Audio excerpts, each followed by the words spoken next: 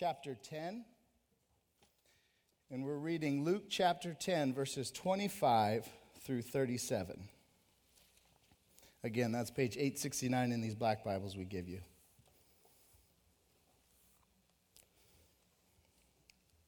So Luke 10:25, parable of the Good Samaritan. It says, "And behold, a lawyer stood up to put him to the test, saying, 'Teacher, what shall I do to inherit eternal life?' He said to him, 'What is it written in the law? How do you read it?' And he answered, 'You shall love the Lord your God with all your heart, with all your soul, with all your strength, with all your mind, and your neighbor as yourself.' And he said to him, 'You have answered correctly. Do this, and you will live.' But he, desiring to justify himself, said to Jesus, 'And who is my neighbor?' Jesus replied, 'A man was going down from Jerusalem to Jericho, and he fell among robbers, who stripped him and beat him and departed, leaving him half dead. Now by chance a priest was going down that road, and when he saw him, he passed by on the other side. So likewise a Levite, when he came to the place and saw him, passed by on the other side. But a Samaritan, as he journeyed, came to where he was, and when he saw him, he had compassion. He went to him, bound up his wounds, pouring on oil and wine. Then he set him on his own animal and brought him to an inn and took care of him. And the next day he took out 2 denarii, and he gave them to the innkeeper, saying, 'Take care of him, and whatever more you spend, I will repay you when I come back.' Which of these 3 do you think proved to be a neighbor to the man who fell among the robbers?" He said, "The one who showed mercy." And Jesus said to him, "You go and do likewise." This is God's word. You may be seated. Thanks, Josh. How are we doing this morning? Ooh, that was loud. Sorry. My name is Luke. I'm one of the pastors, and again, welcome. Really glad that you're here.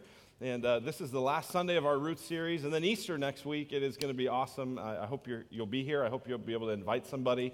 It seems like Easter is one of those things where people who don't normally go to church are willing and interested in going on Easter, and so take advantage of that and invite them. Get them here. Get them to hear about Jesus and what he's done. Listen, we're finishing this Roots series, as I said, and the idea of Roots has been that as a church, we are laying down roots that are going to make a difference 100 years from now for the sake of Christ. That we're trying to make a difference both in terms of acquiring the property next door, but even more in terms of being the kinds of people we've been describing in this series. We've been talking about being people who trust God deeply, people who are generous with our time and our talents and our treasure, people who are owners, who see ourselves as committed to the work that God is doing. And so that's what we've been talking about. We'll talk about a 4th quality today. But before we do, I just want to acknowledge a few people that really made last week and the prayer walk happen. Last week, how many of you got a chance to go out on the dirt and get real dirty and pray and do all that? And that was great, yeah. It was really wonderful. And so I want to just thank publicly a few people. Josh Watt is the guy who's just up here. He organized that and really kind of had the vision for how that would work. But then Mike Freiling and Rob Brown went out with, I guess, a tractor, or I don't know what they did, and they plowed it. They made it the shape of a baseball field, which really spoke to my heart. And it just, they did all that. They cleared a bunch of weeds and just made that a space that we could go out and walk on. And feel free anytime you want. That path is still there. Those ants are still there. You can ride one of them and go on a prayer ride one of the ants. And we would love for you to be able to pray for that anytime. But I just wanted to thank you guys for making that possible. And I know it was, just a real tangible way. And I know when you drive by this 10.5 acres right next door, when you drive by, it kind of doesn't even look that big. But when you actually get out and walk on it, you start to go, whoa, this is a meaningful amount of space. We're going to be able to do some great stuff with this. So thanks for that. Listen, I've got something here, and I'm curious if you know what this is. Can you see this? It is a harmonica, but it's much more. What else is it? What'd you say? Someone made a bold guess and then retracted it, so I didn't get to hear it. Any other ideas? It's a harmonica, right? It's an instrument. It's metal. You know what this really is? This is the single easiest way to annoy your parents. That's what this is. The single easiest way to annoy your parents. Abby got this for Christmas, I think, from her little sister. And she had wanted a harmonica, and I went out shopping with Caitlin, and Caitlin and we were able to find a harmonica, and for a few dollars, we got this for Abby. And it just seems like maybe it's just the timing, or maybe it's just the nature of this sound. That is just like, right? Like, there is never, as a parent, a good moment for that. There is never a moment where you're like, honey, play it again, you know? And it typically, we find it tends to make an appearance in the car when you're trapped, right? And Molly right now, she's 6 months pregnant, and so she is just kind of on edge in general, right? And then the harmonica makes an entrance, and it's like right when Abby's like right here, Molly's like, no! You know, so an unbelievable way to annoy your parents. It's a terrible, agonizing sound when played by someone that's just blowing in it, right? That doesn't actually know what it is. And the reason I bring that up is because the scripture says that the people of God without love are like someone just blowing on this. Here's what it says in 1 Corinthians 13. It says, if I speak in the tongues of men and of angels, but have not love, I'm a noisy gong or a clanging cymbal or a screeching harmonica. That's my paraphrase. And if I have prophetic powers and understand all mysteries and all knowledge, and if I have all faith so as to remove mountains, but have not love, I am nothing. If I give away all I have, and if I deliver my body to be burned, but have not love, I gain nothing. The essence of the Christian life, the essence of what it is to follow Jesus, is love. Without that, you're a noisy gong, you're a clanging cymbal, you're a shrieking harmonica. It's not beautiful, might be powerful, but it's not pretty. And love is what this is really all about. Love is what we're about as a church. And really, if you were to ask this question, what are the roots of roots? Right? As we think about this roots vision to lay down roots that's going to matter for generations to come for the sake of Christ, what's at the root of that? What's rooting our commitment to roots? What's at the core of it? What's at the root? It's love. It's love. That's what this is about. We're in a world filled with hurting, broken, suffering, sin-afflicted people. Both the sins we commit as well as the sins that are committed against us. We're in a world starving for love. So why would we want to be people who trust God deeply? Why would we want to be people who give generously of our time and our money and our energy? Why would we want to be people who take ownership of the mission that God has called us to make disciples? Why? Why would we do that? Why would we decide to invest a significant amount of money to buy land and lay down a permanent, rooted place for people to know and hear the gospel? Why would we do that? Answer, love. Love. That's what all this is about. And here's what I want you to hear today. We could buy that land and we can do all the mechanics of church, but if we don't have love, it doesn't matter. You can give significantly, right? Did you see that in 1 Corinthians 13? If I give away all I have, and if I deliver up my body to be burned but have not love, I gain nothing. Right? Maybe you come today and you've got this massive commitment that you want to be able to give. Maybe you have a lot of money that you're setting up to give to Roots, and that's wonderful. And just so you know, we're going to give you, if you came here kind of going, okay, I came ready to make a commitment, ready to give, we're going to get to that in about 20 minutes. We'll give you a chance to do that and to give that. But if you were to do that without love, Scripture says it's worthless. We care about people who are suffering, which means we care about their current suffering, which is why, as you came in today, hopefully you had a chance to give some food and some other tangible things to our M25 project, because we're trying to care for people who are currently suffering. But it also means we care about eternal suffering, right? There is a kind of suffering that lasts forever, and it's the kind of suffering that happens apart from Jesus. And so that's why we exist as a church. That's what we want to be, as people who love. And not surprisingly, Jesus has a lot to say about love, right? If you were to ask any kind of man on the street, even if they didn't come from a church background, and they said, what do you think Jesus is like? Most people would say, I think Jesus loved. Seemed like a loving guy. And that's absolutely true.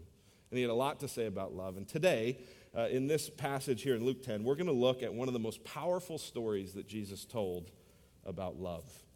The first part of this gives us the setting. So verses 25 to 29 kind of gives us the setting, what's going on here. So if you have your Bible, go ahead and grab it. And we see the setting of this particular story. In verse 25, it says, "And behold, a lawyer stood up to put him to the test, saying, 'Teacher, what shall I do to inherit eternal life?'" Now, when we think lawyer, we typically think of someone chasing ambulances or helping you with a cut-rate divorce or maybe some sort of corporate thing where you've got to have some important person in a suit that has access to all the information and the contacts and whatever, that kind of lawyer. That's not really what this is about. This is more of a scholar. This is someone who's an expert in the Mosaic law. This would be someone who's more of an academic, more of a college professor type person. And this person, this lawyer, stands up and asks Jesus a question. And you get a sense of his motive, don't you, in verse 25? Why did he ask this? To put Jesus to the test.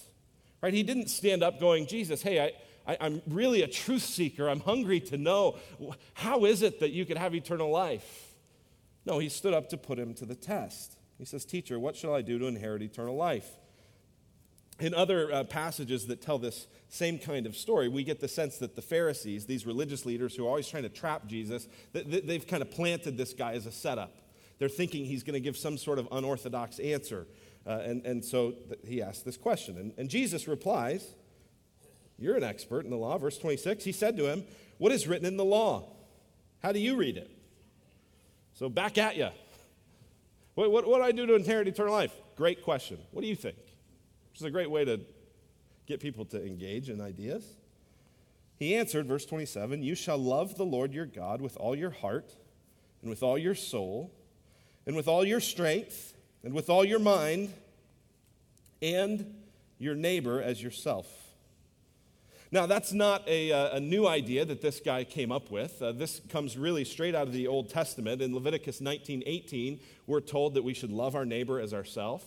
The scripture tells us this in other places. Matthew 7, verse 12 says, "So whatever you wish that others would do to you, do also to them, for this is the law and the prophets."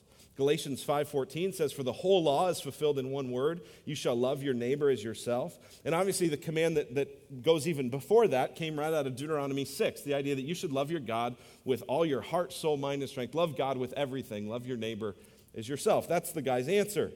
And Jesus replies in verse 28, he says to him, "You have answered correctly. Do this, and you will live." Now, there's a couple things just to sort of think about. If you kind of put yourself in the actual moment of this kind of a story, right? This guy stands up, and he's going to trap Jesus. "Hey, Jesus, how do I inherit eternal life?" You tell me. "Love God with everything. Love your neighbor yourself." Yep. Right? I mean, so much for that trap. That didn't seem to go very well. And we're going to get to sort of what the lawyer does to kind of keep the conversation going and try to make more of this. But for a moment, just stop and see what Jesus says. "You've answered correctly. Do this, and you will live." The question was, what do I do to inherit eternal life? And then Jesus says, "Do it, and you'll live." Well, what was it? Okay, here was. Love God with all your heart, all your soul, all your mind, all your strength, and love your neighbor as yourself, always. Do that, Jesus says, and you'll live, right? Which is just an amazing thing because it just shows us it's not hard to know what the scripture says, but it's impossible to do it, isn't it? Right? I mean, just love God with every fiber of your being for every second of your life and always put the other person ahead of you. Just do that. That's all. And you'll live, right? This is like when I, was going, I remember in college when I played baseball and I would sometimes be in a slump and I would talk to who became my mother-in-law, Molly's mom, and she would say, well, just get hits. Oh, that's what it was. You know, when I was back in the dugout after yet another strikeout, and my coach said, don't feel bad. No one in the world can hit it on one hop, because I swung in the dirt. Oh, all I needed to do was just get hits, right? She would tell Molly this same brilliant advice. Molly was a college swimmer, and she'd say, Molly, just swim fast. Okay, right? Right? What is this guy? What is it, right? What do I do to inherit eternal life? Just be perfect. Oh, okay. Right, which is a real challenge to an expert in the law, to a religious person who actually thinks that they're going to do what's right to inherit eternal life. And I just want to tell you, if you come from a philosophy or if you come from a background where the way you think is that when I die, I'm going to stand before God and there's going to be my good deeds in one pile and my bad deeds in another pile, and if the good outweighs the bad, I'll go to heaven. And I've never killed anybody, so the good will outweigh the bad. Here's what I want you to know. That's not how Jesus saw it.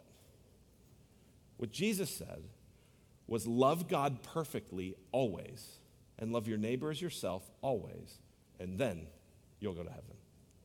So if that's your philosophy, the good's going to outweigh the bad, you need grace, right? You need radical grace. That's what this guy needed. But this guy wasn't really ready to maybe experience that. He wanted to sort of prove to himself, well, but hold on, let's lower the bar here. And so you begin to see kind of the story. Look at verse 29. It says, but he, this is the lawyer, desiring to justify himself, said to Jesus, and who's my neighbor? Right, because this is what we always want to do, right? The standard of God is up here, and we always want to try to bring it just a little bit closer, a little more reachable, a little more doable, right? That's what it means when it says desiring to justify himself. Well, Jesus, who technically is my neighbor? Because if you lower this bar enough, I might be able to jump over it. Jesus says, okay, let's talk about who your neighbor is. And Jesus, like he does, he's just so brilliant. He tells it in a story. This is why, as you just encountered Jesus, people went, no one spoke like this man. No one was like him. Jesus replied, verse 30, a man was going down from Jerusalem to Jericho, and he fell among robbers who stripped him and beat him and departed, leaving him half dead. So you get this, a man's going and he's beaten, he's mobbed, he's mugged, left for dead. Now by chance, a priest was going down that road. And the audience would have heard that and gone, yes, a priest is going to come to save the day. Now by chance, a priest was going down that road, and when he saw him, he passed by on the other side. So likewise, a Levite, the Levites, these were religious people. They were to assist the priests. Likewise, a Levite, when he came to the place and saw him, passed by on the other side. So you get this story, right? This guy is mugged. This guy is beaten. This guy is robbed. This guy is left for dead. And a pastor and a seminary professor walk by. And they see him. He's in their path, and they walk the other direction. They specifically go out of their way to pass by on the other side. They're going to stay away. And if you think about it, I mean, you don't entirely blame them, right? Because if you think about that, they're seeing this guy that's just been beaten and left for dead. Who knows if the robbers are still there? Who knows if the people are still there, right? I mean, imagine yourself driving in a difficult part of town at night, and you see a car pulled over, and someone is kind of beat up there. I mean, part of you would go, I'm going to keep going. Just kind of understand that a little bit. But these religious guys, the guys who their job was to care for people, they passed by on the other side. But verse 33 says, but a Samaritan. Now, a Samaritan, just so you know this, we've heard this phrase, and we have hospitals named after Samaritans. But a Samaritan, these were people that were despised by the Jews. They were half-breeds. They were religious heretics. They were people who were, and the Jews, the reason that half, today, and the Bible doesn't have any problem with people who are of mixed ethnicities or mixed backgrounds, but in that particular time, to have anything kind of that wasn't Jewish was thought of as contaminated and like a Gentile sort of creeping in, and that was the Samaritans. They were hated by the religious Jews. They absolutely were despised because of their background and because of what they believed. And that's who comes next. But a Samaritan, as he journeyed, came to where he was. And when he saw him, he had compassion. He went to him and bound up his wounds, pouring on oil and wine. Then he set him on his own animal and brought him to an inn and took care of him. So rather than moving away from this man in pain, he moves toward him. He touches him. He gets involved. Verse 35, and the next day he took out 2 denarii. A denarii was a day's wage, so 2 days' wages of his own money, and gave them to the innkeeper, saying, take care of him, and whatever more you spend, I will repay you when I come back. That's the story. You get it? Man's left for dead, beaten, robbed, desolate. 2 religious people walk by, and they walk by. A Samaritan, the least likely person, the most hated person to Jesus' audience, stops and moves toward the person and gets involved and spends his own money, goes at great cost to himself, risking his danger, giving his money, giving his time. Whatever he had planned to do just totally goes to the wayside while he stops to care for this person. And so that's the story. What's the point of that? Well, Jesus asks this question in verse 36. Which of these 3 do you think proved to be a neighbor to the man who fell among the robbers? Right, he's back now to the lawyer. The lawyer was trying to lower the bar. The lawyer was trying to justify himself. The lawyer says, well, who's my neighbor? Jesus says, well, which guy do you think proved to be a neighbor? And notice, the guy can't even bring himself to say Samaritan. He says, the one who showed him mercy. Jesus said to him, you go and do likewise. What's the lesson from that story? Is it the lesson that you should always pull over the side of the road and help someone fix a tire? I don't know if that's the lesson. I think it's something bigger and deeper than that. Here's what Jesus does. Jesus says, if you were in need, what kind of a neighbor would you want? That's essentially what Jesus' story does, right? You would think that maybe Jesus would tell the story where the Samaritan is the one beaten up and the Jew comes to save the day and be the hero. But that's not how Jesus does it. Jesus says, imagine that you're the one going from Jerusalem to Jericho, lawyer. You're the one who gets beat up. You're the one who gets robbed. You're the one who gets left for dead. What kind of help would you want? Who would be a neighbor to you? At that point, would religious knowledge mean anything? No. At that point, would religious title mean anything? No. What would mean something? Someone who would come and show mercy. That's what would mean something. Jesus says, put yourself in your shoes. If you were in need, what kind of neighbor would you want? Here's the point of this. Your neighbor, if you're going to have kind of a big idea here, your neighbor is anybody in your path who needs love. That's who your neighbor is. Right? Even today, we want to slice and dice this. Well, is this my neighborhood? Is this the people I work with? Is this my... Yeah, it's all of that. Your neighbor is anybody in your path who needs love. Now listen, right? We said you can give all kinds of things away. You can have these wonderful talents and wonderful gifts, but if you don't have love, it means nothing. Right? If you don't love your neighbor as yourself, not only are you falling short of heaven, because everyone's falling short of that standard, but you're not even going to be able to honor and glorify God with your life. Your neighbor is anybody in your path who needs love. And that's always costly, right? Love, real love is always costly. We want to love in ways that aren't costly. But that's not real love. Listen to this quote by Tim Keller. He says this, one of the main lessons of the Good Samaritan parable is that real love entails risk and sacrifice. When you say, I can't help anyone, you usually mean, I can't help anyone without burdening myself, cutting into how I live my life. But that's exactly what biblical love requires. If you go, I want to love, I want to be loving, but I don't want it to cost anything. I don't want to give of my time. I don't want to give of my emotion. I don't want to give of my energy. But I want to love. Okay, that's not one of the choices. It's not one of the options.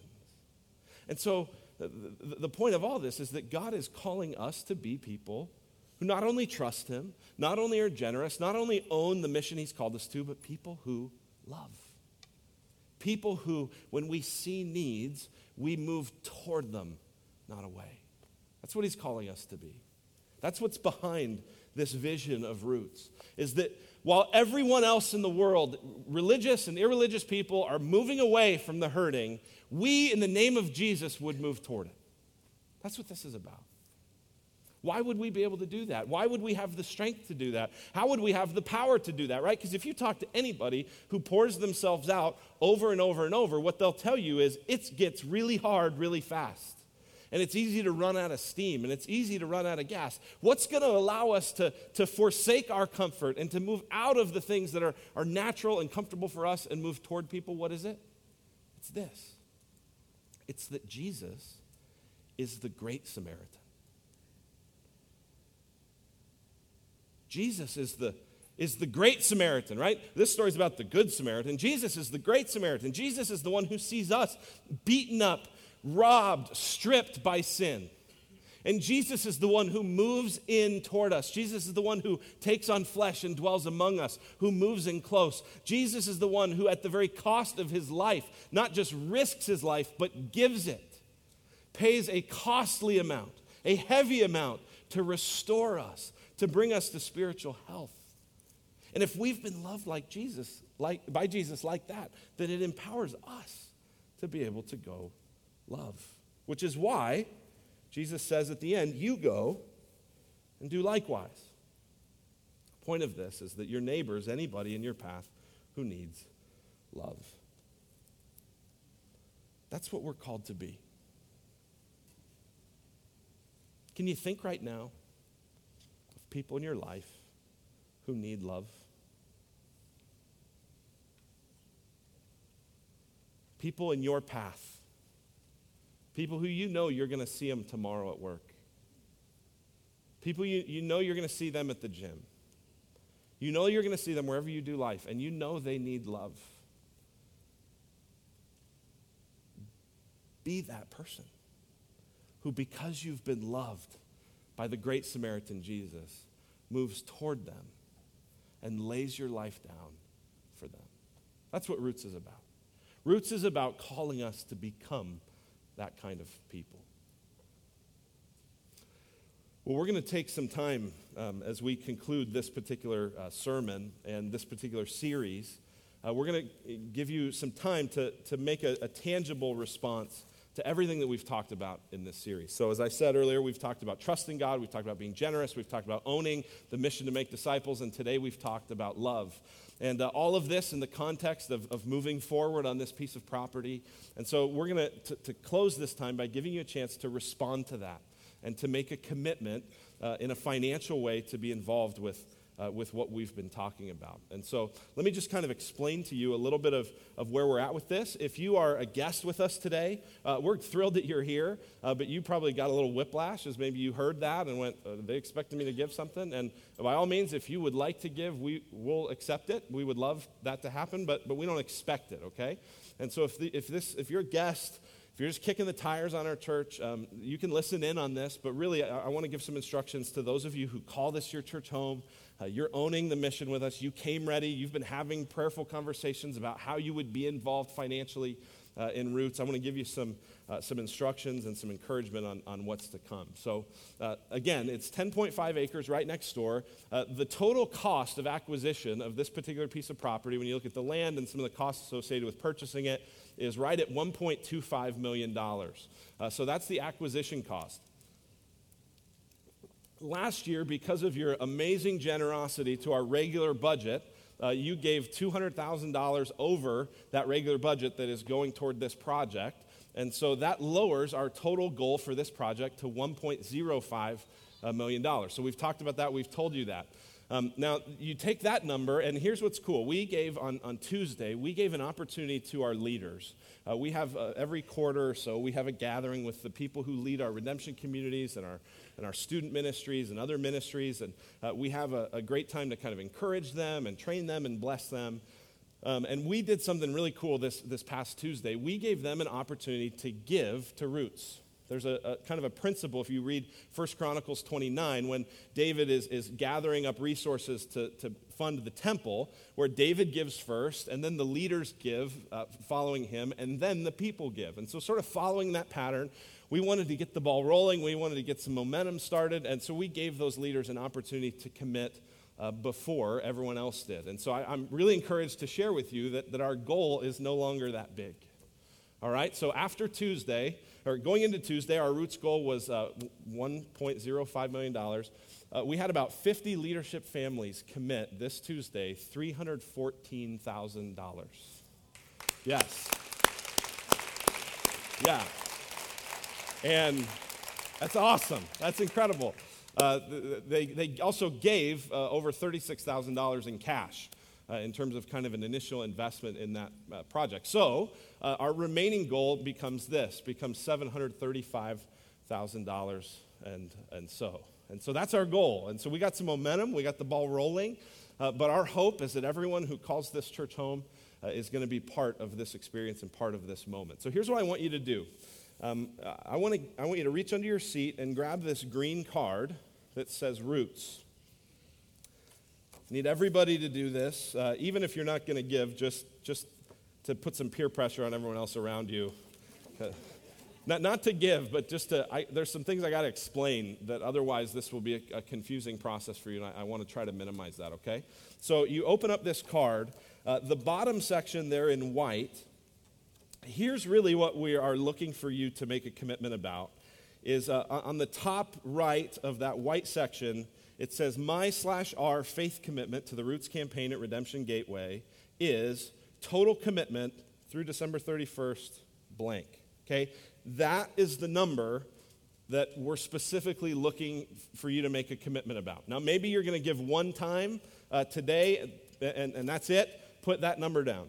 Maybe you're going to give over 20 months, and you're going to give a certain amount every month. Multiply whatever that monthly number is by 20, and put that total number down, okay? That total commitment number, that's the number that's really going to help us as we plan, as we budget, as we go, okay, how close did we get to this goal? How does this work? How are we working toward that? And then here's the other thing, is by putting a number there, it enables you to go, here's what I'm aiming at. I find it's very easy to sort of dismiss goals that you haven't written down. And so to write it down for your own sake. We're not going to be knocking on your door saying, hey, you made a commitment, pay up. We're not doing anything like that. But for you, before the Lord, to go, here's what I committed to.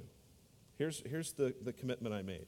Now, if you're giving something today as well, then put that amount on the first fruits gift line underneath it. Put your name, sign it, and in a few moments, we're going to give you some time to fill this out so that you're not rushed. And then in a little bit, when the ushers come forward, you can put this card into that basket. Now, if you have a check that you're giving with it, make sure on your check you write Roots in the memo line and just put the check inside your folder and put it in the basket. If you're giving cash, we have envelopes for you. If you're giving cash, to be able to put that cash in the envelope underneath your seat. Again, write Roots on there so that it's designated for that and put it in the box. If you don't mind, just only using the envelope if you're using cash, because it's just an extra step for everyone to have to open it up. But if you feel like, hey, I want to put this in the envelope, do that. If you want to even be able to take that envelope home and mail it in, it's pre-postage paid, and you're welcome to do that as well. And then here's the last thing, is here's a website. If you would want to make a pledge commitment online, or if you have friends or family who have told you, hey, I'd like to be part of what you're doing, you can send them to gatewayroots.com/give. Now, here's what I realize. Okay, look up here for just a moment. This is a big deal. We did this on Tuesday night. Molly and I were sitting right down here, and we took some time to fill that out. And the number that we're committing is a meaningful number to us. And there's a lot of prayer and a lot of conversation that's gone into that. There's a significant level of sacrifice that number represents. And so for those of you who are making a commitment to this, just in advance, I want to say thank you. Thank you for investing in this. And I believe with all my heart it is a fantastic investment. So thank you. But here's the other thing, is because of how big and how sacred this is, we don't want to rush you, okay? So what we're going to do is Kyle's just going to play some music, and we're going to give you some moments just where you're sitting to pray or to fill out the card or to put money in an envelope, to kind of do what you need to do to prepare your heart to give. And then in a few moments, the band is going to come back, and they're just going to play a song while the ushers pass the baskets, and then I'll come back and I'll lead us through communion. So today's a little different day, a lot of moving parts, but we want to try to just give you some time to enjoy it and praise God. This is a significant moment of worship to the Lord as you prepare and as you give this gift, okay? So you've got a few moments while Kyle plays, and in a few moments, Matthew will lead us.